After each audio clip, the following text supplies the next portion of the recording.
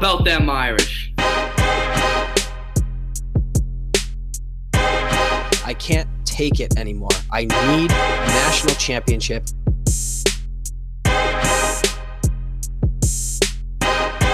This is the Four Horsemen Podcast.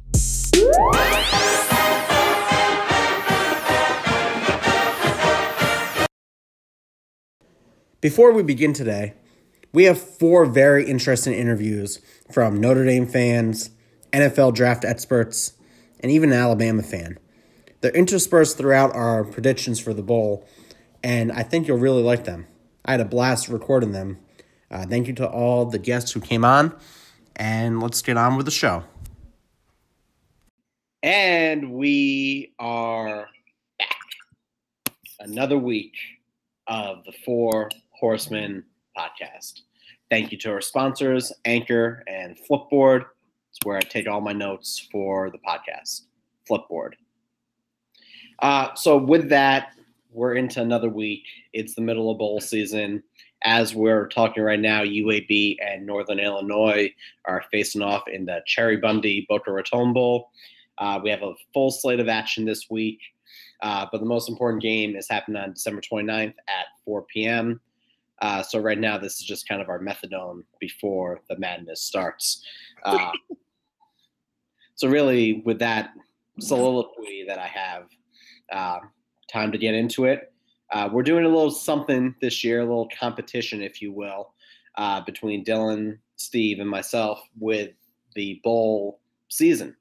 So Dylan was the mastermind behind this because he's a college student and has too much time on his hands to avoid studying for finals. So with that, Dylan, take it away. All right, so we decided to see which one of us was the smartest at college football. And then as a side project, I had my girlfriend pick the games to just show how stupid we are. And she knows nothing about college football. So it's just kind of a fun little experiment. So we went through all the bowl games. We made our picks before Saturday's games. So I'll just give you a quick rundown there. For the Cure Bowl, Tulane versus UL Lafayette. Me and Steve went with Tulane. P-Wagon with Lafayette. New Mexico Bowl, Utah State, Northern Texas. P-Wagon went with North Texas. The two of us went with Utah State. Las Vegas Bowl, Arizona State, Fresno State. Me and P-Wagon got it right with Fresno State. This was Steve's one slip up with Arizona State. We all picked Georgia Southern to beat Eastern Michigan. And then lastly, P-Wagon, you took Middle Tennessee over Appalachian State. Steve and I took Appalachian State. So as we stand right now, I'm 5 for 5, Steve's 4 for 5, and P-Wagon is 2 and 3. So not a great start, but I mean, there's like 40 games to pick from.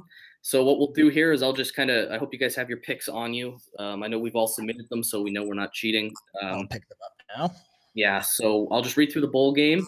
You tell me your pick so the audience knows, because I know we all know each other's picks, but, so they can keep track. And yeah, that's where we'll go. All right. Ready when you are. All right, so the Boca Raton Bowl, UAB versus Northern Illinois, which is going on right now. The what? Boca Raton Bowl. I don't know. I don't know what it means. I don't know what it stands for. Boca Raton, it means mouth of the rat. Yeah, well. Yeah, Boca Raton. That's actually the town just north of my mom. My mom lives in Delray Beach. It's where everyone goes to retire. It's the elephant graveyard of Florida. Yes, the old folks need a game. So UAB. You got UAB. Steve, who did you take? I did have Northern Illinois. For some reason, I feel like they still have – who was that guy? It was like Jordan something from a couple years ago who almost competed for Heisman when they went like 12-1 or something. Yes. I forget. He was a quarterback who was like a dual threat. He obviously was a 0 in the NFL. So I have it in my mind. I'm like, oh, okay, well, he was good 4 or 5 years ago, so that means NIU is still going to be good. So that's my reasoning. Right. I went with UAB. Does anyone know the score of that game right now? They are. I think it was like 24-10. 24-10 when I checked. Jesus. Cool. 27-10 halftime. All right. So I should have been betting on these because I would have made a lot of money last week. So next we got the Frisco Bowl, San Diego State University against Ohio. P-Wagon, what did you get? Steve, what did you get? SDSU. Dylan, you. I took Ohio. I got the San spreadsheet. Diego State. I got the spreadsheet here in case you don't know, P. No, I'm good. I just had to find it. San Diego State. Go Aztecs. So two of you took SDSU. I took the Bobcats. I think's their name. Yep. Who really cares? So next we got you guys get to listen to me like butcher some of these names. The Gasparilla Bowl. Gasparilla. Gasparilla. One of the best times in Tampa. Yeah, it was great. I used to live in Tampa. That's why it's always near and dear to my heart, and that's why I took University of South Florida. Yes. Who did you take, Steve? Sorry, that was Steve that just answered. P-Wagon? Marshall. We are. I took Marshall as well, so a little bit of a conflicting opinion between the three of us. So next, the Bahamas Bowl, FIU versus Toledo. One of my friends from high school, and I use the term friends loosely, John Marukian. He played tackle there, and then I believe he was offensive line coach there for a while. And I think he's at Central Michigan now or something. But nonetheless, because of my Rhode Island allegiance, I will go with Toledo. Yeah. I want points, and points will get Toledo. Yeah, I took Toledo as well. We're pretty even across the board there. All right, next, the Idaho Potato Bowl, which is really funny as a name. So Western Michigan, BYU. Who did you guys take? The Broncos, Western Michigan. Oh, wow. I'm actually with BYU on this one. I took BYU as well. The Birmingham Bowl, Memphis versus Wake Forest. Memphis Again. So we all like. Their star running back is considering sitting out. I don't know if there's any official word as of this moment. Nothing yet. Yeah, they got a high-powered offense though. So.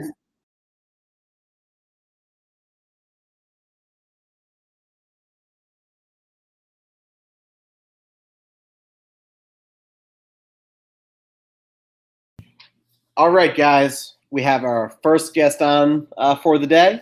It is Jake. He's on Twitter at Jake87_. He was one of the individuals who led a pretty interesting group chat that Dylan put that I had to leave during the USC game out of fear. And with that, I do apologize for that, Jake. But thank you for joining us today. And really, we're just going to go over kind of where your fandom started. We all have kind of different stories. I started back in '93 when I was 2 years old. Dylan was in the mid 2000s. Steve was kind of in the later '90s. And as I know you're a valued listener of ours, and with that, you kind of know how eccentric we get. Yeah. So with that, take us away. Let us know a little bit about your Irish fandom, how you became a fan. So I inherited my Irish fandom from my dad. Okay. Yeah. I remember growing up, mid 2000s, I watched, and I'd say the first season I was really into it was the wonderful season known as the 2007 season. Okay. Oh God. I was in high school, and it was the worst. The worst part is one of the first games I vividly remember. Like before that, I watched, but I was probably too young to understand. So that season, I was 8, and one of my first memories was the Navy game. I was in a hotel with my dad in Pennsylvania, and it was not fun. He was not happy, and I've been Irish ever since. That's a rough indoctrination into the Irish fandom, and especially with how that season went. Now, from there, have you been to any ND games or anything like that? I went last year. Awesome. What game was it? Wake Forest? Yep, Wake Forest. Awesome. That's always. I haven't been out to one there. I went to the Syracuse game this year. I've been to the Pinstripe Bowl that got vacated. So a bunch of games. I'm just trying to make my way out. Harder to get out west when you're in the New England area, but that's awesome. So are you as fanatical as Steve, Dylan, or myself? Would you say? Or are you more kind of even keeled during the games? Somewhere in between. I'm not nervous the whole game, but if they give me a reason to, like they do often, I can get pretty nervous. my heart was jumping up and down during the USC game, many other games, the Pitt game. I'm not the biggest, I'm not the most fanatical of all time, but I'm pretty into it, I'd say. Awesome. And I know, following you on Twitter, you have I wouldn't say beef because you're in the right here, but there's been some UCF fans in your mentions a little bit about how UCF deserved a playoff spot and how they're a legitimate title contender. So I'll kind of give you the floor because this is a Notre Dame podcast, and UCF are a bunch of frauds because they won't schedule Florida for a 2-1. So what are your thoughts on UCF, and just take it away? They don't matter. I mean, I've said this many times. They do not matter. They refuse to schedule good teams. They've been good for about, they've been good the past 2 years, but I think we've seen this before. We've seen this before with Boise State, Utah, even Hawaii back in 2007. I remember they went 12-0 and they lost their bowl game. At least they played tough teams. UCF, what's their best win? It's over Memphis. I would probably say that, yeah. Yeah, and then they it was like what, Temple? They gave up something like 600 yards, if I'm correct. Yeah, you're around there. And yeah, what are your thoughts on not them backing out of the Florida 2-1, where they would get 2 games in Gainesville and then 1 in Orlando? I think they're trying to pretend like they want to. I think they're trying to pretend that they're trying to play better teams and become in the process of becoming a more major program, but they're just pushing out of actually doing anything. They're all talk and no action. Really, they actually backed out of it before as well. I was doing some reading on it, and they're all talk. So that's a bit on UCF. That's probably the only time I'll talk about them. I did put a curse on McKenzie Milton. The Horseman curse is undefeated this year. Bryce Love, Gardner Minshew, McKenzie Milton, and Tua. So Trevor Lawrence, you're next. And you're a pretty big NFL fan. You're a Giants fan? Yeah, I'll add one thing on UCF. I'm actually indirectly related to a former coaching staff member there. So really, yep, that's interesting. So we don't like anyone but him. Now you're a Giants fan. Is that correct? Yeah. Ooh, I'm sorry about that. And what do you think your team's going to do this year? Are you going full bore for a new quarterback, or they have to? It's like, even if they're going to sit him for a year, they just have to. It's like Eli Manning is 38 years old, and he's, there's no denying he's had a tremendous career here. But look at any of the great quarterbacks. How many can you say their careers ended perfectly? John Elway? I mean, really. So there's not many. It's moving on. It's never pretty, almost never pretty. But you have to do it one way or the other. And my wishes are not wishes I expect to be fulfilled.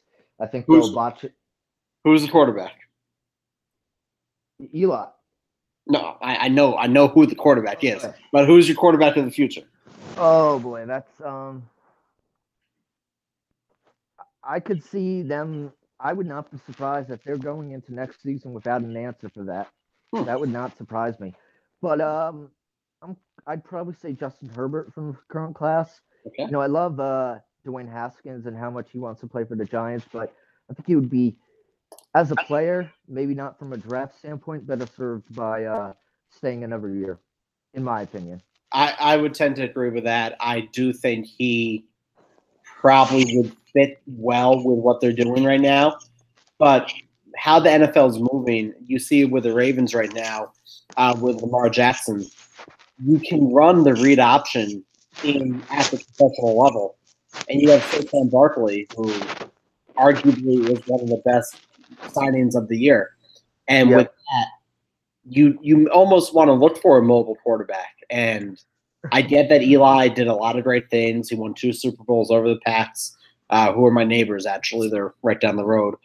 And with that, it's just very interesting to see. I could see them wait one more year and then bring Tua in, or another more mobile quarterback. But that there's that. And in terms of the NFL draft, we actually have another guest coming on.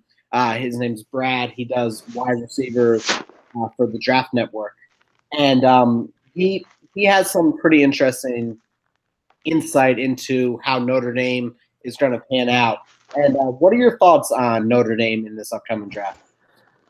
I think there's definitely they have a strong class. I think that probably a better one than last year. You know, you got Love, Tillery, Tranquil, Connie. Probably forgetting the guy. Who else? Alize Mack would be the only. Oh yeah. Dexter Williams. Mac. Yeah. So maybe even Bars. I think it could be. I don't know where it'll go, but I think it's definitely. I know we did have 2 top 10 guys last year, but I think after that, I'm drawing a blank. It was after McGlinchey and Nelson. He went to Miami, right? I'm drawing a blank on the name. Durham Smythe. Durham Smythe was there, but wasn't the same. I don't think it was the same class. Once they leave Notre Dame, they get written off. I have gone on record saying wherever Ian Book does go to play quarterback will be my team. I don't have an NFL team. Oh, you don't? It's Notre Dame or nothing for me. So once the season ends, I write them off completely. I follow them through the draft because obviously more first-round draft picks are better for Kelly. And I do like Quentin Nelson. I do like Mike McGlinchey, but I'm not going to sit down on a Sunday and watch the NFL. Obviously with, I need I can't be rooting for Josh Adams. I'm not going to be rooting for Equanimity St. Fran and Green Bay. I don't like them either. So I'm not much of a root for Notre Dame players unless it benefits the Giants, really. So that's interesting. And now this is going to be kind of a loaded question. Who do you think we come back 10 years from now after the 2019 draft? It's 2029.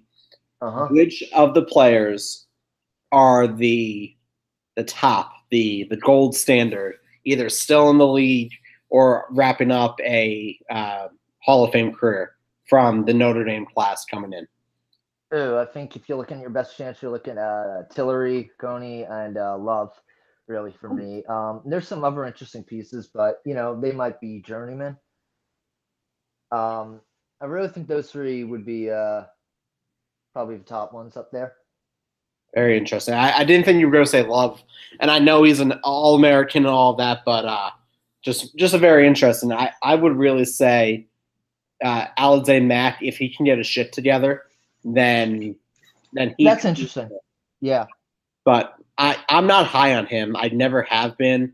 Ever since he did that whole TikTok, and then he got caught cheating or whatever happened with him, had to sit out a year. Like, my whole issue with him is he can talk a big game, but then it falls apart. So, yeah, he may be great in the NFL, but I'm just not too high on him. But I could see him, making me eat my hat. I mean, there have been, with off-the-field issues, you have guys like Manziel who didn't pan out, and then Baker Mayfield ran away from cops and got arrested, I think, and look how he's doing. So it really could go either way. Yeah, but Tommy Rees ran away from cops too, and now he's a quarterback coach. So. That's even better. Yeah, so it's just one of those things where it's just a very interesting when they do get to the NFL. The ones that are panning out right now, obviously Harrison Smith, Quentin Nelson, McGlinchey, really Durham Smythe is even playing well for the Dolphins, and Josh Adams. Yeah. Golden Tate, list goes on of who's playing well, but it just sucks because you learn at least for me, all 100 guys every year, and then the following year you have to figure out what their numbers are again, just because. Yeah, and it's very interesting. It's like with other sports. It's it's easy because in basketball, you got 15 guys, and then you have players that are sometimes there 6, 7, 8 years is easy. And then with Notre Dame, it's like, I don't follow the recruiting process too much, but like, I follow the names and stuff, and you get to learn them all again, and then it's like I know we had some like diehards in the chat, and there was a guy in the USC game. Everybody was referring to him by his number because he was getting lit up. It was a Tariq Darcy, I think his name was, 35. I mean, Yep. Even some of the, it's hard to keep for everybody to keep track. I mean, you know what I mean? It's a lot. It's just, it's definitely the hardest of all the sports. Oh, 100%. I mean, I was a rugby player. Rugby goes 1 through 23. You don't get a different number, so if you're the starting flanker, you're a 6 or a 7. Like, yeah. And then from there, you just have to learn the names on the back of the jersey. So football definitely would be a little bit harder. And this is going to be kind of an awkward transition, but I don't have a good segue here. We do have a pretty interesting December 29th coming up with the college football playoff. Obviously, Indeed. The 28th? What? What did you say? I said indeed. Oh, indeed. Sorry, I'll edit that part out. We're back. So we do have an interesting December 29th coming up with Alabama, Oklahoma, and Notre Dame, Clemson. You remember 2012? Unfortunately. And everyone remembers 2012. And that's the rhetoric right now is Notre Dame can't win the big game because of what happened then. We haven't for a while. It's true. And the first bowl win that we had was the 2008 Hawaii Bowl on Christmas Eve with Jimmy Clausen when he went off. But with that was from 93. It was a 15-year span. That's the majority of my fanhood. And with that, it's just going to be very interesting. We're a couple days out now from the game. What's your first prediction for Alabama, Oklahoma? Well, I think obviously it's going to be high scoring on both sides. I think I might, go something with a 40-31 maybe, I guess. Okay. I think it will be high scoring, but a comfortable, not blowout Alabama win. Okay. I would agree with that. So you're taking the under there. The over-under set at 80 right now, which is ridiculous for a bowl game. And the other game, obviously Notre Dame, Clemson. What's your thought, your prediction, score, all that stuff? Well, first, I'm very excited for it, obviously. So my prediction I sent was 28-27. Clemson fails the 2-point conversion and loses. Very bold. Wow. Very bold. Will they lose on the pick play? The what? The pick play that we lost on against Florida State when the two rub routes in the wheel? No, on a 2-point conversion. I know. I was making a joke there, but that's okay. Yeah. All good. So we're seeing a Notre Dame Alabama championship, and we won't get too far ahead of ourselves, but we can definitely take a guess of where you would be going there. It's going to be a close game, a blowout. Uh-huh. What are your thoughts? My thoughts on Clemson Notre Dame? Yes. No, I'm sorry. Alabama Notre Dame. Oh boy. It's gonna be tough. I really want to say that I think we can win, but I think this is such an insane team. Like, I can't say I'll be going into the game expecting us to have a great chance to win. I'll probably go in with a chance of saying we can make it a good game and we can possibly win, but you have to know what you're up against. Now, that is what I said before a certain Super Bowl about a decade ago. Okay. And look how that turned out. So I think Alabama would rightly be favorites in that game. Okay. I would probably predict a 35-28 victory. Very interesting. I would tend to agree with that. I love it. I love the optimism there.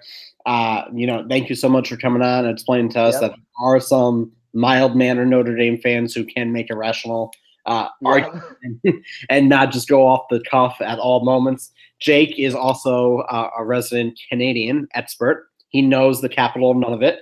So that's the thing, Dylan. And with that, you can find Jake on Twitter if you want to yell at him about UCF or agree with him about UCF at Jake87_. Jake, any last things before we wrap up here? Two things. It's 2 underscores and go Irish. 2 underscores and go Irish. Yep. Jake, thank you for coming on. We'll catch you on the Twitter.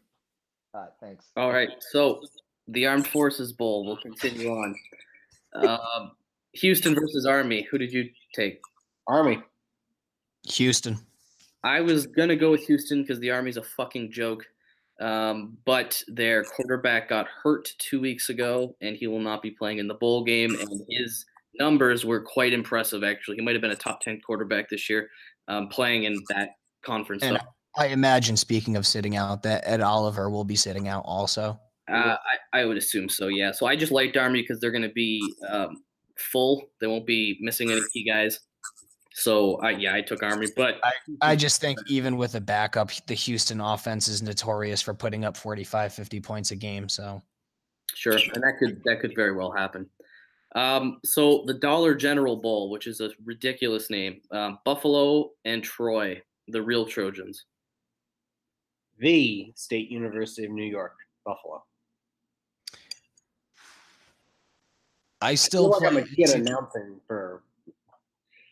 I still play NCAA football 2014 to this day. RIP, the greatest game franchise ever. And in it, I'm in like the year 2060.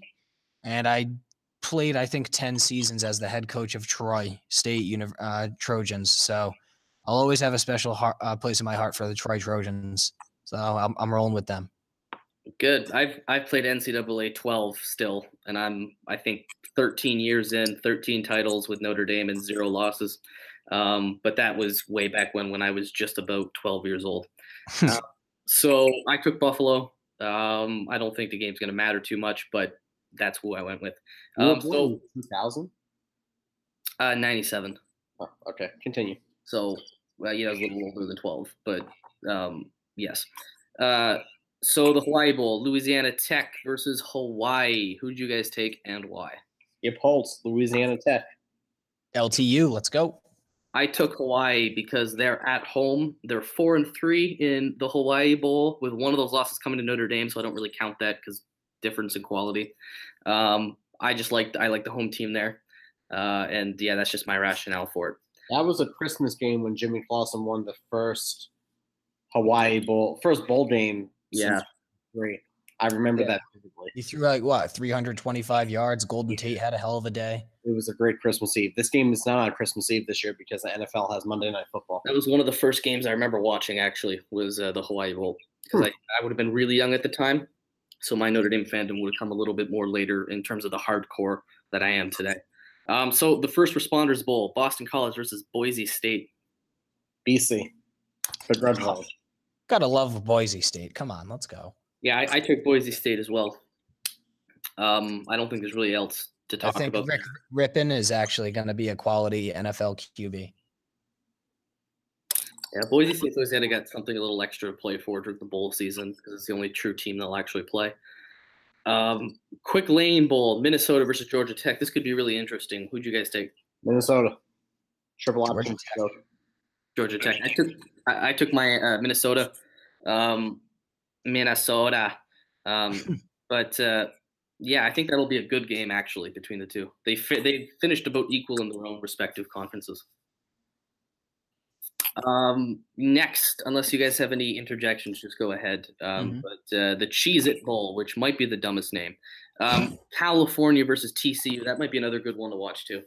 TCU. Yeah, got to roll with the Horned Frogs. California is just such a soft-ass fucking school. I took the Cal Bears. If we're forgetting, I believe they beat the USC Trojans, and they beat Washington, the Huskies, as well.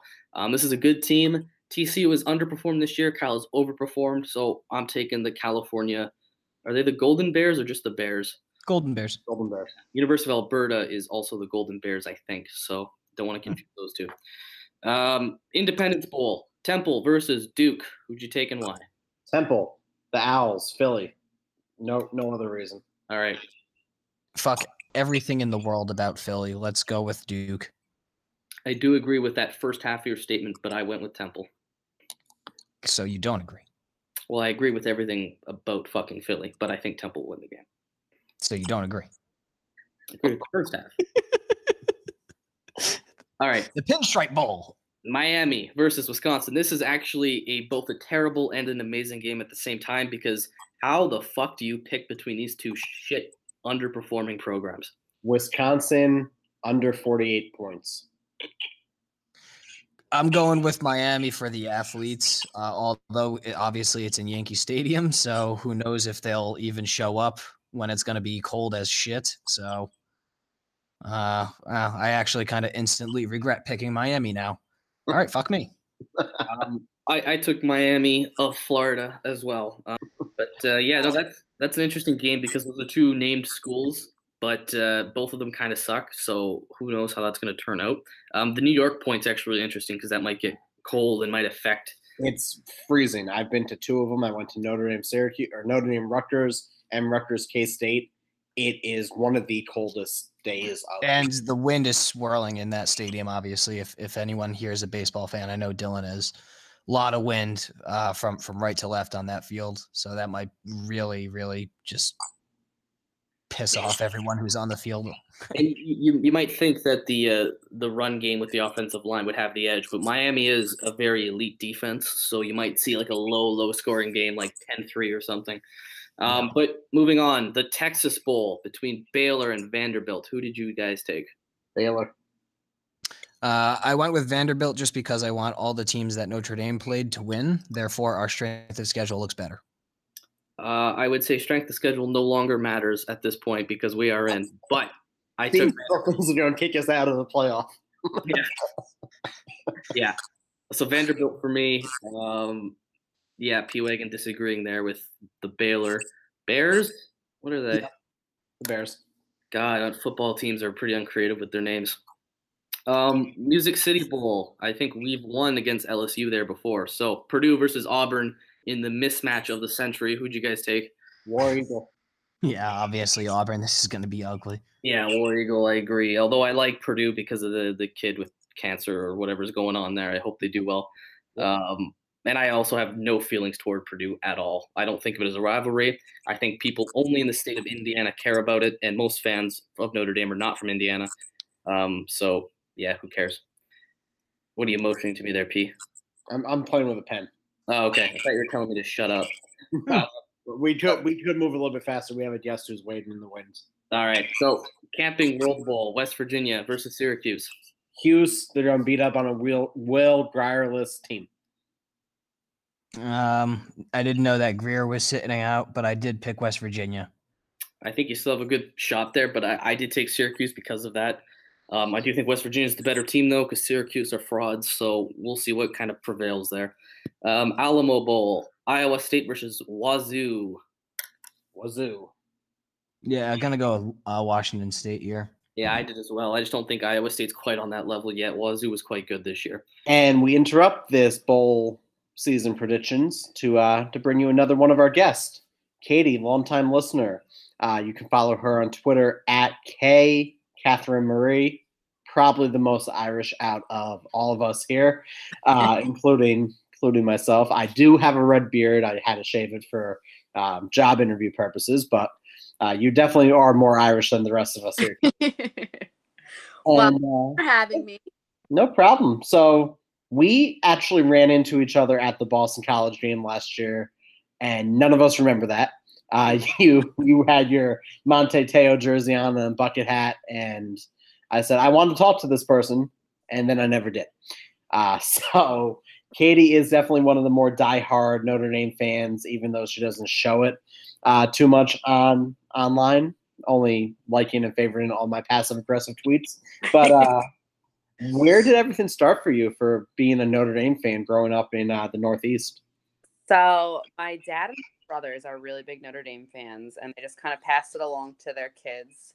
And the first song that I ever learned to sing was the Notre Dame fight song. That's awesome. So there's a video of me maybe like I had to be like 1 or 2. And me and my cousin, if I was like 1 or 2, she's probably like 3 or 4. We were both singing it, and they were like, "That's the first song you ever learned to sing." It wasn't like "Wheels on the Bus" or ABCs. It was the Notre Dame fight song.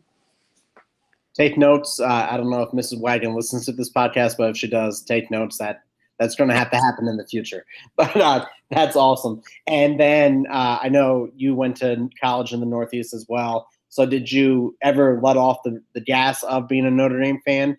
I kind of did when I got to college. I would watch the games, but things were more important during that time. Or were you full bore the entire time? It wasn't like I am now. So we have season tickets to BC, just so we can see the Notre Dame games. Okay. So I would always go to those when I was in school. But I mean, I didn't really have time to like sit down and watch a game because I went to Keene State. So I mean, the listeners probably all don't know what that means, but well, we have. Dylan definitely doesn't know what that means, but I understand. I also went to a small school in the Northeast, so now that you're out of school, your fandom kind of picked back up, more rampant now, from what my understanding. Yeah, for sure. It's every weekend. I'm always watching the game or at the bar watching the game, making sure I'm up on it. And if I can't watch, because there has been a few Saturdays that I can't, I always have my ESPN notifications on, and I'm scrolling through Twitter to make sure I can catch everything that's going on. And there's one story, and I'm really glad you came on because it's my favorite story of this season. A lot of people are saying, oh, what's going to be the moment everyone talks about this season? And not enough people are going to talk about this, but you had a trip out to Steamboat Springs, Colorado. And was it a bachelorette party or just a girls' weekend out there? No, it was actually, we did Friendsgiving. My friend and her boyfriend moved out there a year and a half ago, and they weren't coming home for Thanksgiving. So me and like 6 of my friends and their boyfriends flew out there, and I brought 2 of my friends from New York with me. And we were supposed to go to the hot springs that night. And this is the night of the USC game, everyone. So just so everyone's aware, it was Notre Dame USC. So we all know what happened during that game. And It was halftime, right? It was halftime, and I had to make a decision if I was going to go to the hot springs. And I said, you know what, I'll go. I'm only in Steamboat Springs once. It's one of those things that you can't miss. And the car, so there was too many of us to take one car. We had to take 2 cars, and one of the cars couldn't get up the driveway. And there wasn't enough room for all of us to go in the other car. So one person would have had to stay behind. So I willingly volunteered myself and ran back to the house to watch the game by myself for the last half. And I heard during one animated moment you had a neighbor come knock on your door to make sure you were okay. Yeah, so I don't remember what happened, but I like screamed and I like smacked the couch, and it was a loud couch, so it made a really loud noise. And we were in a condo, and like maybe 5 minutes later, a neighbor came over and knocked on the door, and so I answered it, and I was like, they were like, oh, we just wanted to make sure everything was all right in here. We just heard some screaming and like loud bangs, and it was really embarrassing, but I was like, yeah, I'm just watching a football game. I'm sorry. That's fantastic. Katie, you might be the horseman of the year, just for that story there. So really, there's a couple of things. I know Steve and I really talk about how handsome Phil Jurkovec is and Ian Book, but not to give this too much of a female slant here. Out of our quarterbacks, Ian Book, Brandon Wimbush, and Phil Jurkovec, who is the most handsome, and why is it Ian Book? I was gonna say it's Ian Book. We're all on the same page there. So Dylan, take notes. Most prolific scorer in Notre Dame history. Now, well, he's not the most attractive of all time, though. Well, that's Brady Quinn. Yes, of course. Oh, good. We're both on the same page. Well, who's your second, though? That's a hard question because they're all very handsome. But it would probably. You think it's Jimmy Clausen? I think so, yeah. I saw him in person on my college tour there. He was getting driven around in a golf cart. I hate Jimmy Clausen, but that's because he never followed me back on LinkedIn. I requested him, and he just never wanted me to come back. But the whole thing with Notre Dame is this whole aspect of being the Subway alumni. And I know that you personify that pretty well now. And you're pretty adamant on Twitter about, again, liking my passive-aggressive comments about everyone. So just moving forward into not only this season, but the college football playoff, obviously Oklahoma, Alabama, Clemson, and ND being in it. What are your thoughts on Alabama, Oklahoma? I mean, I know what's going to happen. Bama's obviously going to win. I don't want it to happen, but I mean, I'm just really hoping it. I hope for like there's some like sake of God watching out and they just lose terribly and it would be the best life. Are you familiar with the Horseman curse? Yes, I am, but I mean, I don't want to play God, but I'm pretty close to God at this point. So that's I think we all know who you're picking there, Alabama. Now Clemson ND, going to be a good game. It's not going to rain in Dallas, so we don't have to worry about the elements there. Tell me why Trevor Lawrence should cut his hair and stop looking like a horse. Oh no, I think he should keep it. Really? Mm-hmm. Wow, I don't know how I feel about you now. I have gone on the record of saying we are going to cut off Trevor Lawrence's hair like Samson and Delilah, but that's just because I went to a Catholic school, so I had a Bible reference in my back pocket. But what are your thoughts on that game? Score, thoughts, anything? All right. Well, the Irish are going to win. I think the score is going to be 31-28. Interesting. We just said yes before, and they gave the same exact score with a fail, or he said 31-30 with a failed 2-point conversion at the end. So that's pretty interesting that this number 31 keeps popping up in different places. So I'm on record of saying Notre Dame's going to win. I don't have a score yet, but sounds like you're also hammering the over. So if you want to go to the bookmaker, just know that you can hammer the over there. Last thing, kind of asking more of the hardcore ND fans about this, and we're going to talk about this more next week on our podcast about the top moments of the year. But if you had to choose 2 top moments of this season, what would they be for you? 2 top moments? That's really tough. Oh, yeah. We don't ask easy questions here. I had a wonderful time at the Notre Dame Syracuse. Honestly, that was like, it was just because I was there that I had a great time. I'm like trying to think of a moment that's like standing out in my head, and I'm like, I can't think of anything. That seems to be the common theme right now with a lot of ND fans. They know the season's been so great, but 2012, you had the Oklahoma goal line stand, the Stanford goal line stand, all these different plays, the overtime wins, all these moments that stuck out. But this season has been such kind of a larger, trying to think of the right word here, but just kind of a mural in and of itself where everything had just kind of blends together. Yeah. I'm thinking about I thought about the Syracuse ND game. I was there as well. And I think about the, not to get too technical here, but the counter with the fullback running backside with Jafar Armstrong scoring. Oh, down in the end zone. Like, that's a random moment. It's not going to make any highlight reels, but that was cool. Or Loie Gilman's interception. So I'll kind of make more of a point. I'll go into this in more detail next week. But this season has just been kind of just a mural. And then you think about a moment, and then there's just another moment that comes into your head that's even better than that. So I don't think there is one defining moment yet. Yeah. There's still 2 games left. We're fully on board with that. So really, other than that, you definitely win the title of being most hardcore, passing up the hot springs to watch the USC game, which was a game that no one thought we would have to watch the second half of. I know. Whatever. USC is USC. And other than that, do you have any last points you would like to make about Notre Dame football, life in general? I don't think so, but go Irish. Go Irish. You can follow Katie on Twitter at @KCatherineMarie. She will surely be reactionary coming up on December 29th. And other than that, go Irish. So the game, none of us want to fucking think about it all, but the Peach Bowl, Florida versus Michigan. What do you guys? Florida, Rashawn Gary's out.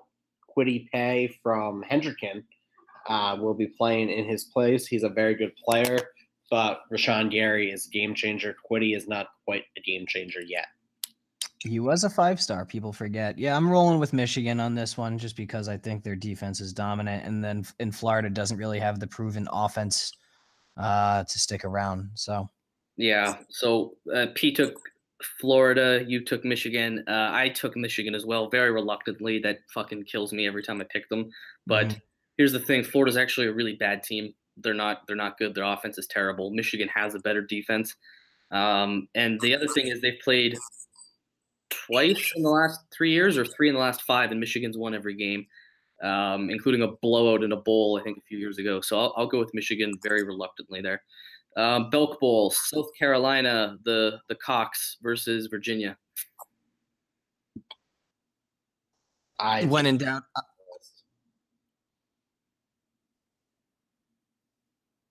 Someone say something. We just keep pointing at each other for those who can't see on this audio podcast. I'm when in doubt, just go with the SEC team. So South Carolina. Who did I pick? You took South Carolina as well. We all did. So it's got a pretty consensus there. So Arizona Bowl, Arkansas State versus Nevada. I love Arkansas State in this game. No actual reason. I just really like them. So. All right. Well, I went with Nevada. I took Arkansas State as well. My reasons for a lot of my picks were I looked at some stats ahead of time to kind of see where they ranked on S&P and efficiency to kind of help inform my decision. I also looked at kind of the form they were going into, who was playing. So we're gonna skip the college football semifinal. We'll save that for next week. All right, we are live with Brad, writer for the Draft Network. He really talks about all things NFL draft, analyzes the colleges. You can follow him on Twitter, BradKelly17.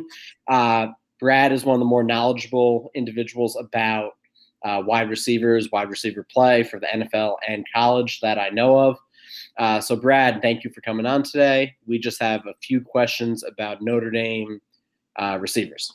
All right, let's do it. Awesome. Who is the highest pick or highest draftable candidate for ND? Do tight ends count? Yes. It would be Alize Mack then. Why is that? So a lot of people will point to his quote-unquote lack of production, but realistically, the tight end position, in my opinion, is perpetually underutilized in college. That's going back 10, 20, 30 years. You look at tight ends going from college to NFL, the production always increases in the NFL, and obviously you end up playing more games, but even on a per-game basis, it increases. I looked at Jason Witten's collegiate stats. He had 39 receptions his true junior season. 2 years later for the Cowboys, he had 87. So it's not really a position that in college offenses are utilized as much as they should be. It's more about traits when you scout the tight ends, and I think that Mack has those elite traits. He has the athleticism. He was a former number 1 tight end in the country. He has that high point, the ball skills that teams will covet in their tight ends in the red zone, and he's athletic enough after the catch to make some things happen. Is he the shining star of the team as far as his off the field goes? Probably not, but I think that his athleticism and his ceiling, NFL teams end up banking on that and take him relatively high. Awesome. Now, there's a running joke on the podcast. Chase Claypool, he's Dylan's neighbor to the north. Dylan, again, from Canada. I wasn't sure how big Canada was before this. With that, do you see Claypool as a draftable individual in this draft, or do you think he needs another season to hone his skills? I think he would be draftable. I do think he's going to go back to school, though. The thing is, he's 6'4", 227. Not many guys that size from Notre Dame won't get drafted. He has the body, he has the frame, he has the athleticism, and he does a good job of winning down the field. So he's a guy who has the size, strength, Notre Dame, downfield, big play type of threat. that would probably warrant him getting drafted. However, I think he goes back to school, and on top of that, I think that he would benefit from going back to school because I think he does need to refine his route running. He's a willing blocker, which is good, but I don't think he has the best hands. So there are some parts of his game that are kind of here and there. But I think that he would benefit from going back to school, despite the fact that he might get drafted this year. I think he'd increase his stock next year. All right, 3 more players just to go over real quick. My favorite receiver, he will be a Patriot, in my opinion. You can write that up. Chris Fink, he does have another year where he could come back. What are your thoughts on him?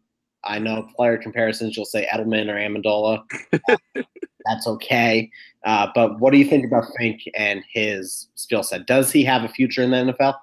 I think if he has a future, it's going to come down to making his way on special teams first.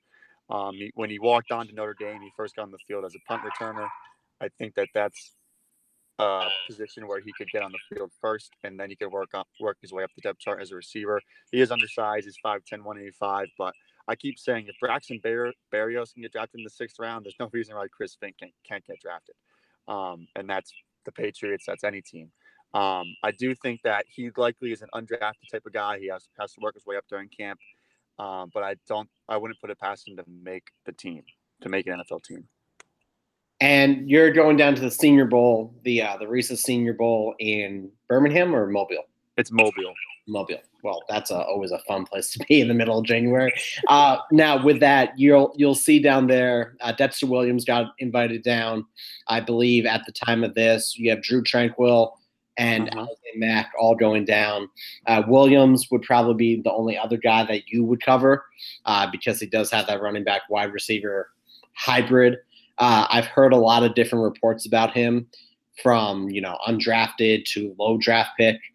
What's your early inkling on Williams? I think that's pretty accurate. I don't know if he is a day 2 type of player. Likely a day 3. The running back class isn't that great at the top, but I think it's very deep, and that's even going to the small school guys. The kid from FAU, from Memphis, Zach Moss from Utah is very good. So it's even going past the studs that you know about, guys like Rodney Anderson, guys like David Montgomery, and looking past the depth of the class, I think it's going to push a guy like Williams down. Like you said, he is a kind of hybrid. He can play a little bit of receiver, which will help him, but I don't know if he is dynamic enough and has a true position enough to warrant anything higher than a day 3 pick. Awesome. So 2 more questions. Who is one person to look out for in this draft? Who? As of December 18th at 9:07 p.m. I'm a big fan of Antoine Wesley from Texas Tech. He only had something like 11 receptions going into this season as a true junior. But then this year he was the 2nd leading receiver in the country behind Andy Isabella from UMass.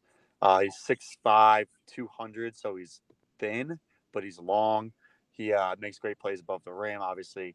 And he tested the NFL waters, went to the advisory board, got a positive grade. So I think he's going to end up being more of a riser as the draft goes on. And last year, despite really only being a 1-year starter, it's because he was stuck behind 3 receivers last year, all on active NFL rosters, and Kuti, Cantrell, and Cameron Batson. So it's not really something that you can hold against him. So I think that he's going to end up being a riser. He just has the size, it is everything. Being a awesome. relative unknown because only 1 year, I think it's going to end up being him. Now, last question. We are a Notre Dame centric podcast. Thank you for being the 4th horseman right now. Rest in peace, Joe. Come back to us. Who or what are your predictions for the college football playoff? Oklahoma, Alabama, Notre Dame, Clemson. We won't get mad at you. I've muted everyone else for your reaction because I think I know where you're going to go. But let's do the 8 p.m. game first. Alabama, Oklahoma. I'm going to go with Alabama. I mean, they've been the best team all season. They had one bad half against Georgia. Every other game that they've played, they've absolutely dominated. So I think that it's going to be Bama in the national championship game. I think it's going to be Clemson. I hate to say it, but I think that those are the 2 best teams. Have been the 2 best teams all season. We'll get the their fourth matchup in 4 years, and I believe Alabama will come out on top. All right, well, you are wrong about that. So with that, thank you so much for coming on, letting us know all about how Notre Dame is going to start in the NFL draft again this year. Tight end U sounds like it's alive and well. Chris Fink, you can room with me when you become a Patriot. Again, follow Brad on Twitter at BradKelly17. If you like his points, if you hate his points, yell at him. And other than that, follow him on the Draft Network. He posts some really good stuff. And also, real quick, Tillery, first-round draft pick, yes or no? It's a stacked D-line class. Thank you. I think it's going to end up being a second-round pick for him just because of how deep the defensive line class is on the interior and on the outside. Fine by us. So with that, Brad, I have a question. And we have a question from Dylan. All right. Well, one thing is there's a rumor going around that you're a Michigan fan. Is that true? Because it might have affected your pick there in the college football semifinal. Well, so here's the thing. I grew up a fan of – I've always been a fan of Boston College living in New England, but for whatever reason when I was a child, I was a fan of Michigan and Nebraska. I was a big fan of Eric Crouch. I was a fan of Michigan when they had Tom Brady, when they had John Navarre. As I grew up, my grandfather was a big Notre Dame fan, so I kind of gravitated more towards Notre Dame. And to start this season, I made a deal with Patty that whoever won in week 1, I would be a fan of the whole season. Not anticipating Michigan would then win 10 straight games. So I did kind of start pulling for them again, but I would say that I've always liked Notre Dame. I'm not the type of fan that Patty is. We'll be watching them at the Irish pub on Saturday afternoons, and he's just outside of his mind, nervous, like sweating. So I'm not quite that level, but I've always liked Notre Dame. I'll be rooting for them in the playoffs. I just don't think that they're going to beat Clemson. That's fair. I have an actual question about a receiver that P forgot to ask. Boykin. Miles Boykin. If you can give us a quick rundown. But the question, he's coming back. We're going to win a Heisman with him next year. All right. Well, the question I have is, do you think he should come back relative to where you think he would go in the draft if he is draftable, because he is eligible for another year? Right. So I saw a report today that said he hasn't even thought about it, but they'd be surprised if he did enter the draft. I think that this year's receiver class isn't as good as what next year's will be, assuming that the young guys all come out next year. You look at the 3 guys from Alabama. There's so many good receivers who are sophomores. CeeDee Lamb from Oklahoma, T. Higgins from Clemson, Jalen Reagor from TCU. That if he wants to get while the getting's hot, he should come out this year. He's a guy who really broke out. What was that? I said, don't listen, Miles. He's a guy who really broke out this year. Last year, he was the MVP of the bowl game. What bowl is it? The Sun Bowl. Sun Bowl. Citrus Bowl. January 1st. MVP of the Citrus Bowl. And he has the size. He's almost the same size. I think he is the same size as Claypool, 6'4", 227. He's a leading receiver. He's a lot better. He's better in the intermediate. Great hands. Really, he's able to pluck the ball out of the air. So I think that he's a really good size, intermediate threat, can be used inside, outside. And I think that if he wants to have his highest draft stock, it would be this year, just because of how deep and how loaded next year's receiver class could be. I think next year's receiver class is going to be the best since like the Mike Evans, Sammy Watkins class. So he's a day 3 kind of guy. Come out this year. What was that? He's a day 3 kind of guy. Most likely, yes. Just because I don't know if he's quite twitchy enough to go on day 1 or 2. He doesn't have that explosiveness that you really, really want from the bigger guys. Like, he's not like Julio Jones, and that's fine because I still think he has a role, but I don't think that he is going to blow the combine up to the point where he would be a top 100 pick. All right, Steve, any last words? You'll meet him in the parking lot to fight over Cranston. Listen, C-Town represent. No. He addressed everything. I'm a little baffled that you can choose your fandom for an entire season based on the winner of the first game of the year. But to each their own. Nobody is as much of a psychopath when it comes to college football as myself and my 2 other degenerate friends here on the podcast. So, obviously, welcome to the Irish side of the aisle for the next couple weeks. And I say next couple of weeks because I don't believe that the season ends next week. And I would agree with that. But Brad, again, I'll edit the part out before Dylan's question. Thank you for coming on. Brad Killer 17 on Twitter.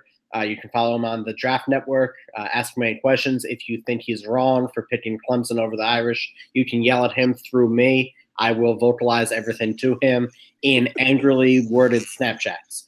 But thank you again, Brad. Any last points you would like to make before we let you go? Military Go Bowl. Irish. Go Irish. Cincinnati versus the Virginia Tech Hokies. Who do you guys got? BT. Also rolling with the Hokies. Got to get that strength of schedule up post playoff.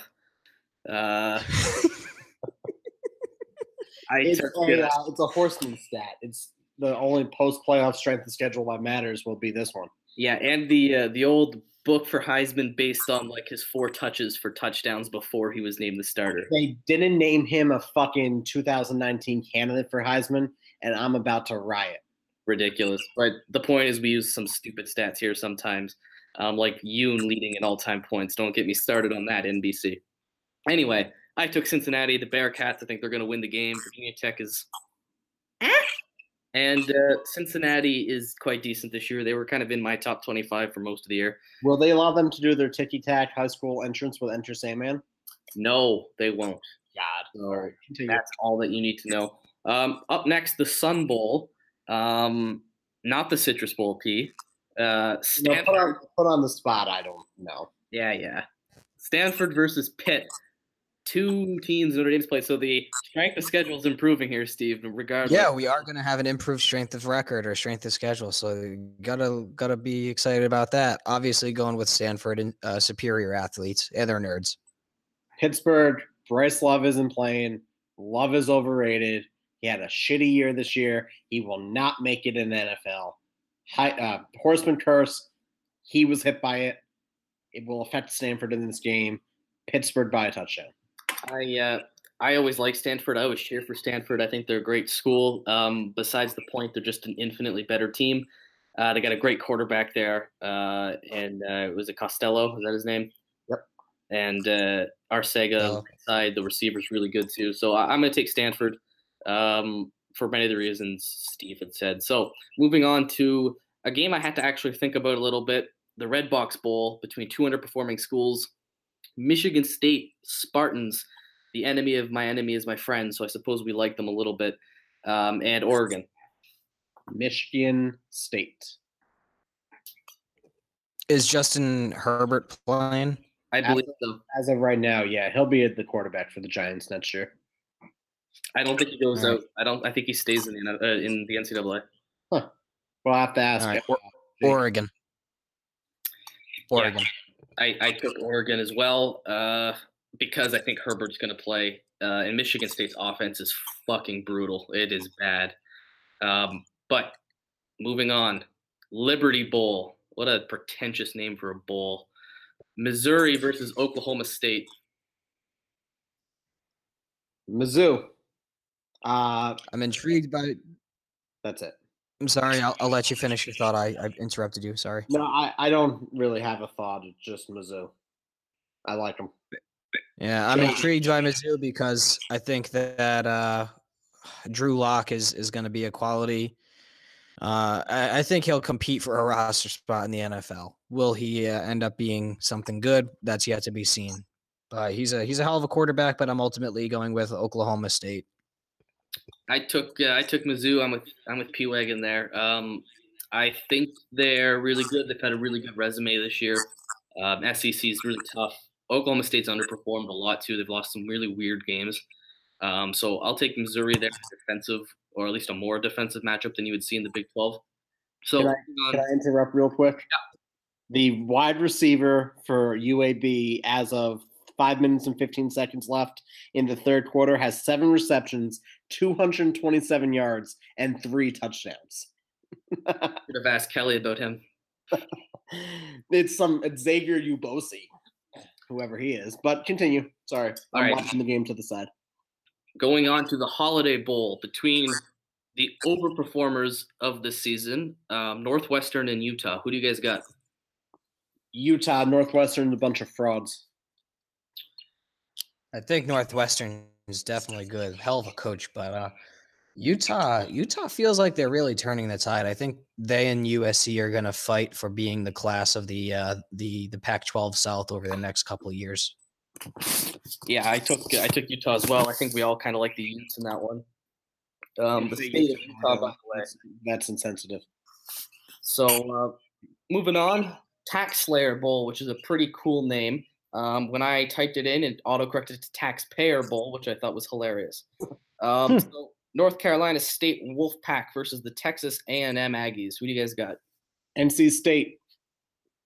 Texas ass to mouth. I don't think that's the name, but I do like Texas A&M. I think they're really good. They played in a tough conference, did well.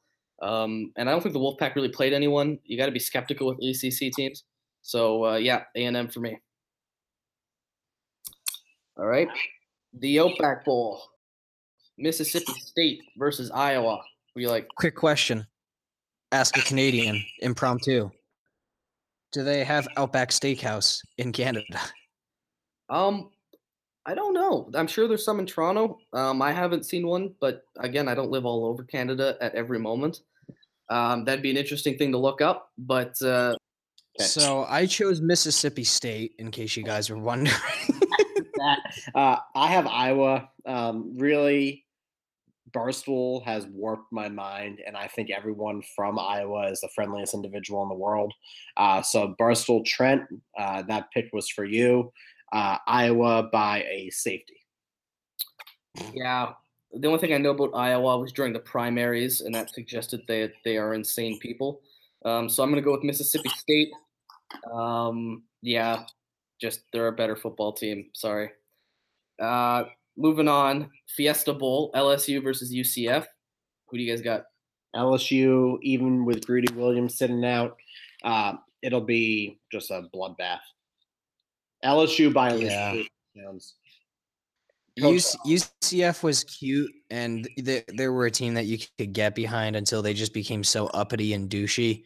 So I can't believe these words are coming out of my mouth because I loathe LSU, but I want this game to end like 52-0. Yeah, I don't know why you hate LSU since we own them every time we play.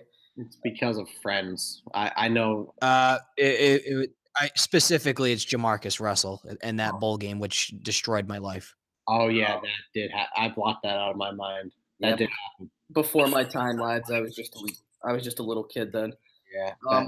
Brady Quinn deserved a BCS bowl victory, and that was robbed from us. And Jeff Samardzija got a 15-yard personal foul called him on the first drive of the game for dropping the ball and doing the first down motion. And the refs had it in for us that game. Yeah, well, from what I recall, looking at score lines, that game wasn't close anyway. So I took LSU. UCF doesn't have a quarterback. Simple as that. Our final guest of the evening is Vegas. You can follow him on Twitter at Viva La Vega with 4 A's at the end. Vegas has the distinct honor of being our first non-Notre Dame fan on the podcast. He's one of the friendlier and more literate Alabama fans that I follow. Both true. And we met on Twitter somehow, either through the Barstool Twitter or something. But I don't hate him for being an Alabama fan, which is weird because you think after 2012 I would despise him. I don't. So Vegas, thanks for coming on to defend Tua, to go over the Horseman curse, and to also to let us know how someone who I believe is from New York is an Alabama fan. So take it away. Let us know about your fandom. Yeah, so I grew up a little bit outside of the Philadelphia area. My dad was a big Philly sports fan growing up, so I'm all Philly for the pro sports. But he never really cared about college sports at all. So I was all Philly pro sports, never really had a college home team, but my mom's family is all from Alabama. So rather than go kind of the Penn State route that everybody else was going, just kind of all of our family was from Bama. So I said, you know what, I'll go that route. That way I have the pro teams that my dad likes and the college team that all my mom's family supports. And so we just kind of we went from there. Now, when did the fandom start? Was it before Saban and the national championships, or did you catch the bandwagon early? It was pretty much right as Saban came on. Okay, that's so fine. It was let's see, so I was born in 92, Saban came on in 07. So it would have been like 06, like right at that switch there, where I grew up just kind of liking pro sports. I wasn't a huge college sports fan. Obviously, there was the whole Miami era and the USC era, and I enjoyed that, but I was never really close to it. And then kind of as all that was wrapping up and the Vince Young thing happened, it was just a lot of excitement. And I was like, all right, you know what? I'll get in on this. So we just kind of went from there. That's pretty interesting.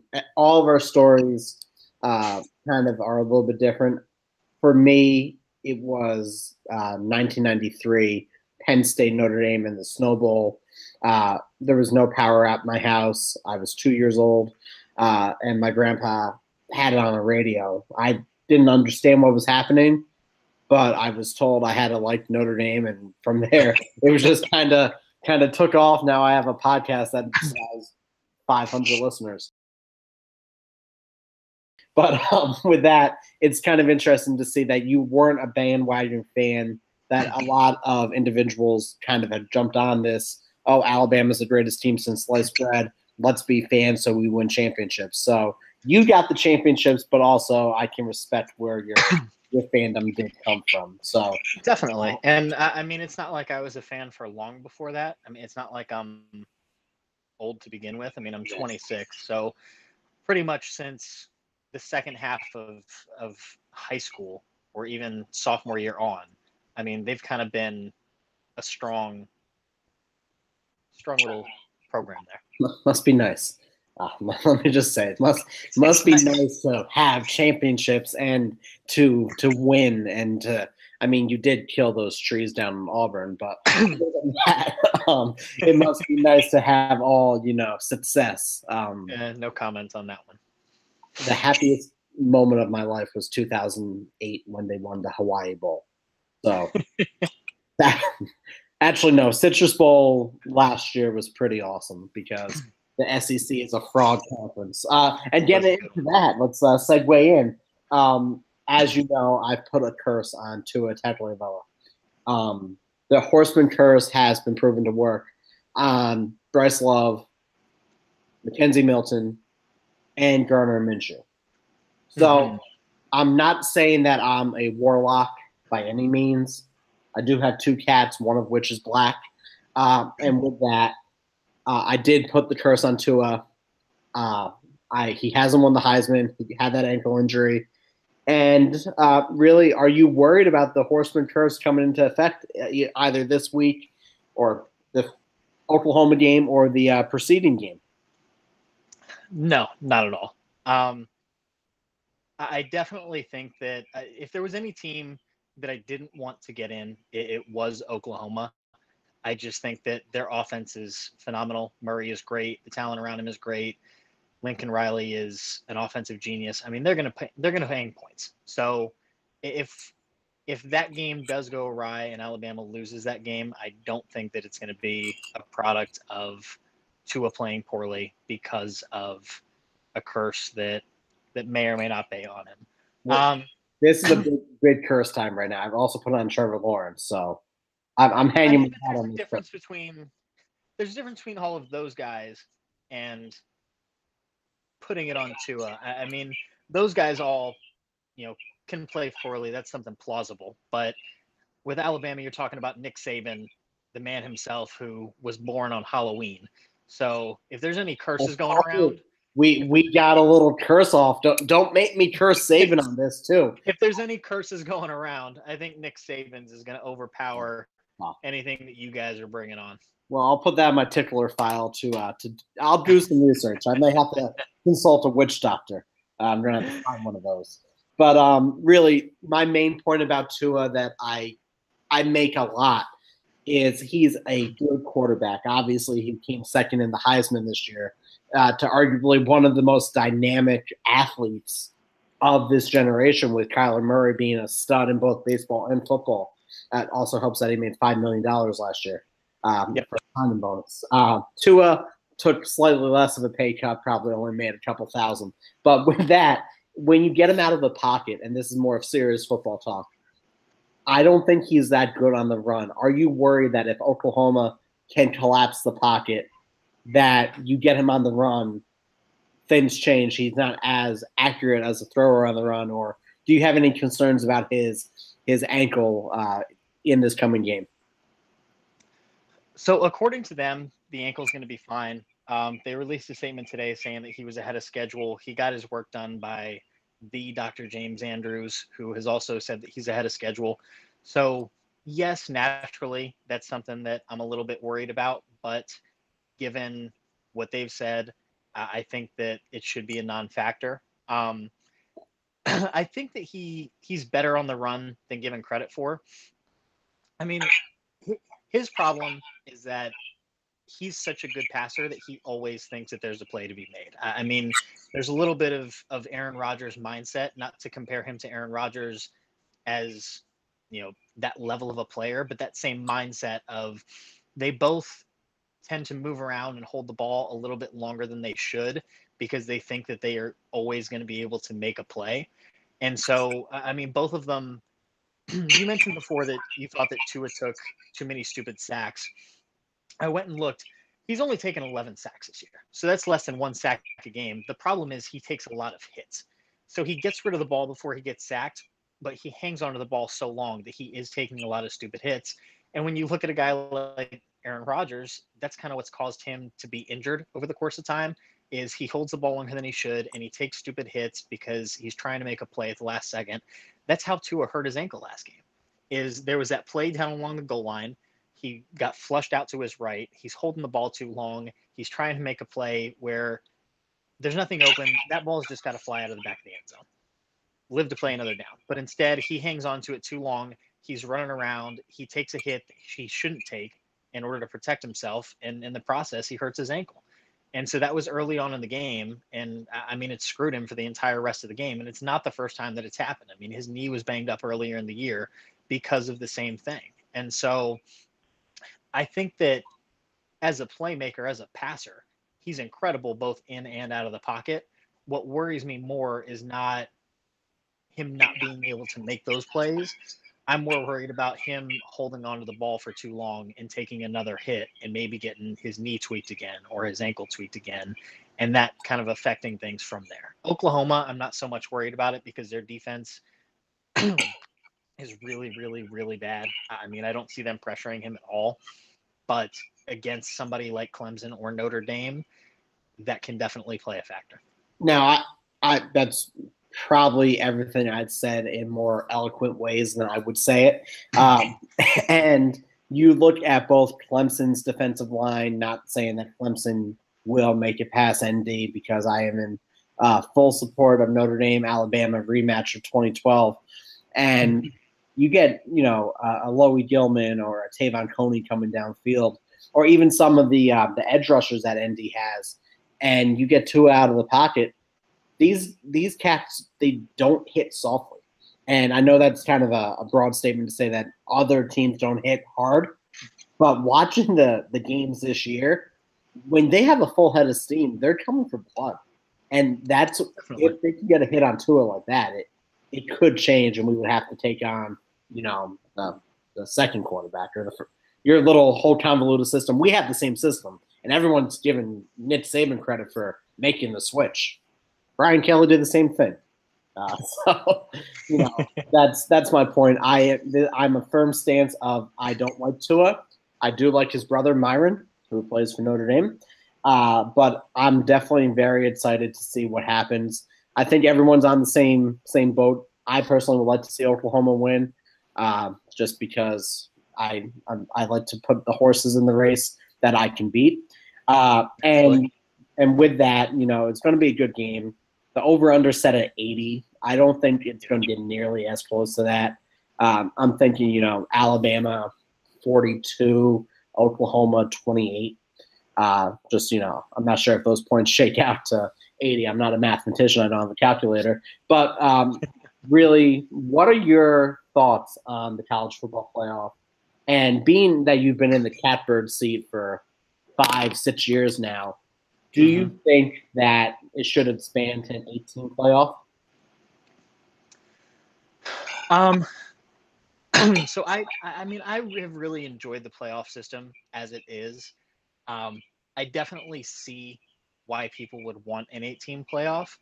I personally, I don't really love the idea. I mean, I like the 4-team. I think that the 8-team opens up to the possibility of just kind of these absurdities happening. I mean, there are people that have tweeted out over the last couple of days, like over the last 4 or 5 years alone, if you have an auto qualifier for a conference, there are a couple of teams that would have snuck in there with like 4 or 5 losses, which is kind of absurd. And there were a couple of years where you would have like the number 4 team would have just kind of been out. So I think that expanding to 8 isn't awful. I mean, it wouldn't upset me. It wouldn't be my first choice, but it wouldn't hurt my feelings either. But I think that there would be more thought that would have to go into it. I mean, to just blanket say, we're going to give 5 conferences an automatic bid, and then we're automatically going to give a group of 5, and then we're going to go 2 others from there. I think that there needs to kind of be some checks in place just in case something kind of goes haywire and a team like Pitt upsets a Clemson in the championship game, and then all of a sudden you've got a 6-loss Pitt in the playoff. So I think that if they structure it the right way, then that's fine. But personally, I've really enjoyed the 4. I mean, I've been fortunate enough to have my team be in it every year, and it's been a lot of fun. We've seen, I believe, every single seed but a 1 seed win it. Huh. That's wild to think about. Now, somebody might have to fact check that, but I'm pretty confident that a 1 seed has yet to win. We don't fact check on this podcast. We shoot from the hip. Now, with that, I mean, I'm the fact checker, so I'm not going to do it. So just going on that, kind of what you said about the checks and balances, I enjoy the BCS system. I mean, I'm old enough to remember when the BCS was the computer-based system. So I know this hasn't really been brought up, but if you can advocate for a computer system to have the Saragen ranking and all the other ranking systems to come up with those top 8, that's something that I could see. You would still have the UCF being butthurt about not getting in because their strength of schedule or strength of record's not that high, but then that would cause more. It'd be more calls for them to schedule Florida or really look for those type of games. And I agree. Exactly. So there are some ways to do it. I think they should bring back the BCS computers. And with that, it would be very interesting to see. That might be calls I'll take up in the off season. So I think the computers were a lot better than they were given credit for. I mean, there's still a couple. We had Condoleezza Rice on the board last year. I love her. She's a Notre Dame graduate. She's a member of Augusta. Why the fuck is Condoleezza Rice on a college football committee? Like, apparently she knows a lot about football. I mean, I can't really speak to it, but it's supposedly. But yeah, I mean, there's still a couple Twitter accounts that tweet out every week, like, here's what the BCS rankings would be compared to the college football playoff rankings. More often than not, the top 5 or 6 are identical. So, right. I mean, yeah, I don't necessarily see why there needs to be a committee. I think that you could still have a 4 or 8 team playoff using the BCS system and effectively have the same thing. Bring back the BCS. We'll start that up this offseason. Now, I know you're running around before the holidays, so I'll let you go after this. Give me your 2-game prediction. We will start with the lesser of the 2 games, Alabama, Oklahoma. I think that you, by the way, verbally makes it a lot more fun because you can't read my sarcasm over Twitter. Alabama, Oklahoma. I think that Alabama wins, but I think it's going to be fairly high scoring. I think it's going to be something like Alabama 45 or 48, Oklahoma 38-41, something like that. I mean, I think the game is a 7 to 10 point game, high scoring. I think it comes pretty close to that over under that they have set. I mean, Oklahoma, as good as Alabama's defense is just they're too good on offense. Kyler Murray is unbelievable, and Lincoln Riley is as good as it gets. So, I mean, Alabama's defense is phenomenal, but in this era, the passers are too good, the offenses are too good, everything's too spread out to really count on Alabama's defense to come in and really just put Oklahoma away. And the marquee matchup, the 4 p.m. mid-afternoon matchup of kind of ACC rivals, even though Notre Dame's proudly independent. Notre Dame Clemson, thoughts? Clemson. I think that this is another one that's something like a 7-point game. I just think that Dabo is too good. He's been there before. I think that Trevor Lawrence, while he's young, has just improved and improved. And I know that Notre Dame has a good squad, and they're well coached. I mean, your guys' coach obviously won Coach of the Year, and 3. I wouldn't say actually 4. As of recording this, he's won 4 different Coach of the Year awards. Just saying. So the Coach of the Year pretty much every year is Nick Saban, but it's like they say the MVP every year should be Michael Jordan or LeBron James, but people would get sick of it. But yeah, he was one of the top 2 or 3 coaches throughout the season, however you want to see it, whether you think he's number 1, number 2, or number 3. But I just think that Clemson's talent is a lot. And I think that that's going to be very tough to overcome. And I think that the fact that Clemson plays on this stage every single year is going to be tough to overcome as well. I think that it's going to be close, though. I mean, I can't remember when I last checked weeks ago. I think the spread was something like 10 points. It's up to 13.5 right now. Okay. I mean, I don't think it's that. I think that it's going to be something like a 7-10 point game. I think that it's going to be a good game for most of the game. But I think that ultimately Clemson just out-talents Notre Dame. And I think that their big stage experience is going to make a difference. All right. Well, agree to disagree on that one, but at least I think that Notre Dame can win that game. If they win that game, I will not be shocked. I mean, I would think that it's 2/3 Clemson, 1/3 Notre Dame. Like I will not be blown away if they win that game. I think that they have a great chance, especially given how Clemson has played some of their games this year. So, I mean, it can happen. I won't be surprised, but I just think that Clemson ends up pulling it out. And I can promise you this, if Clemson does pull out some miracle victory, I will not poison any trees. So thank you again for coming on. I know that this being an enemy territory here, you definitely delivered some poignant points. I'm going to have to look into witch doctors and voodoo dolls now, so you've given me something to do for my day tomorrow. And really off of that, I think we're really in for a very exciting time. If it does get to be Alabama ND, I'll have you on again so we can preview that game together in a much more friendly environment. We'll probably have Stephen Dillon here as well so they can yell at you, more even-keeled. And other than that, if you want to tell Vegas why he's wrong about his prediction, you can follow him on Twitter at Viva La Vega. That's Viva La Vega with 4 A's. He has an awesome cat. Our cats kind of look alike, which is also really cool. Oh, there he is right now. We got a cat on. I don't know where mine are, so I'm going to go find them. But other than that, any last words? Roll Tide. All right. Next, the Citrus Bowl between the Kentucky Wildcats and the Penn State Nittany Lions. Kentucky. Yeah, I'm intrigued by Kentucky. Josh Allen's a fucking stud. They are the overachieving team of the season. If you want to talk about a team really overstepping there or outkicking their coverage. Yeah, I like Kentucky. Feel good story. Let's go Cats. Yeah, we all took Kentucky. I think it's kind of weird because Penn State is, I think the betting favorite there. But I think we all just kind of hate Penn State, so let's just move on. People don't forget child rape. So anyway, the Rose Bowl, the most overrated bowl ever because it's between 2 conferences I detest. Ohio State, last game for Urban until he becomes a Notre Dame coach. I'm going with Washington just because they're in disarray. They are losing recruits left and right. Screw everything in the world about Ohio State. I loathe that program, arguably almost as much as Michigan.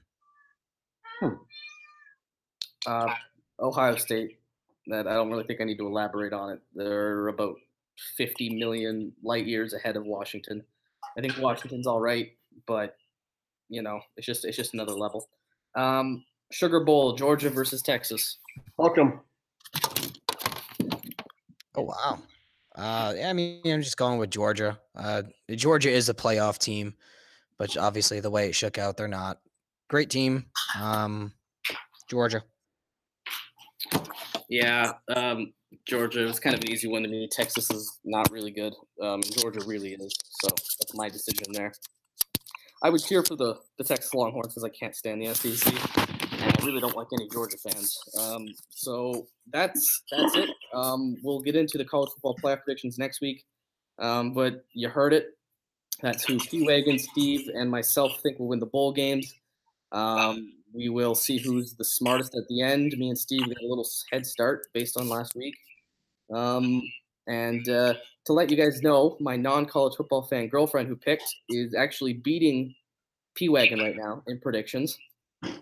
So that's just how crazy college football is. Mine is as well. I'm really just shitting the bed, and other than that, this week, like I said before, it's our kind of methadone. Watch the games, enjoy the Christmas time, because come December 26th, it's tiger hunting season. I won't rest until Trevor Lawrence is on the sideline crying with his helmet off while that long hair flowing, and Notre Dame is celebrating going to San Francisco for the college football championship. Clemson, we are coming for you. Your fans are too quiet because they are too stupid to make a coherent argument against the Irish. Go Irish. Beat Tigers. We're coming for you, Trevor. Rush for gold, baby. Let's go. Yep. I mean, nothing really else to say there. We'll see you next week where we can kind of discuss Clemson in greater detail. I'm sure the editing job P-Wagon's going to have to do here is really funny considering the way this is working out. So I don't know if this is the beginning or the end of the podcast. But we'll see you guys next week. Go Irish. You're Irish.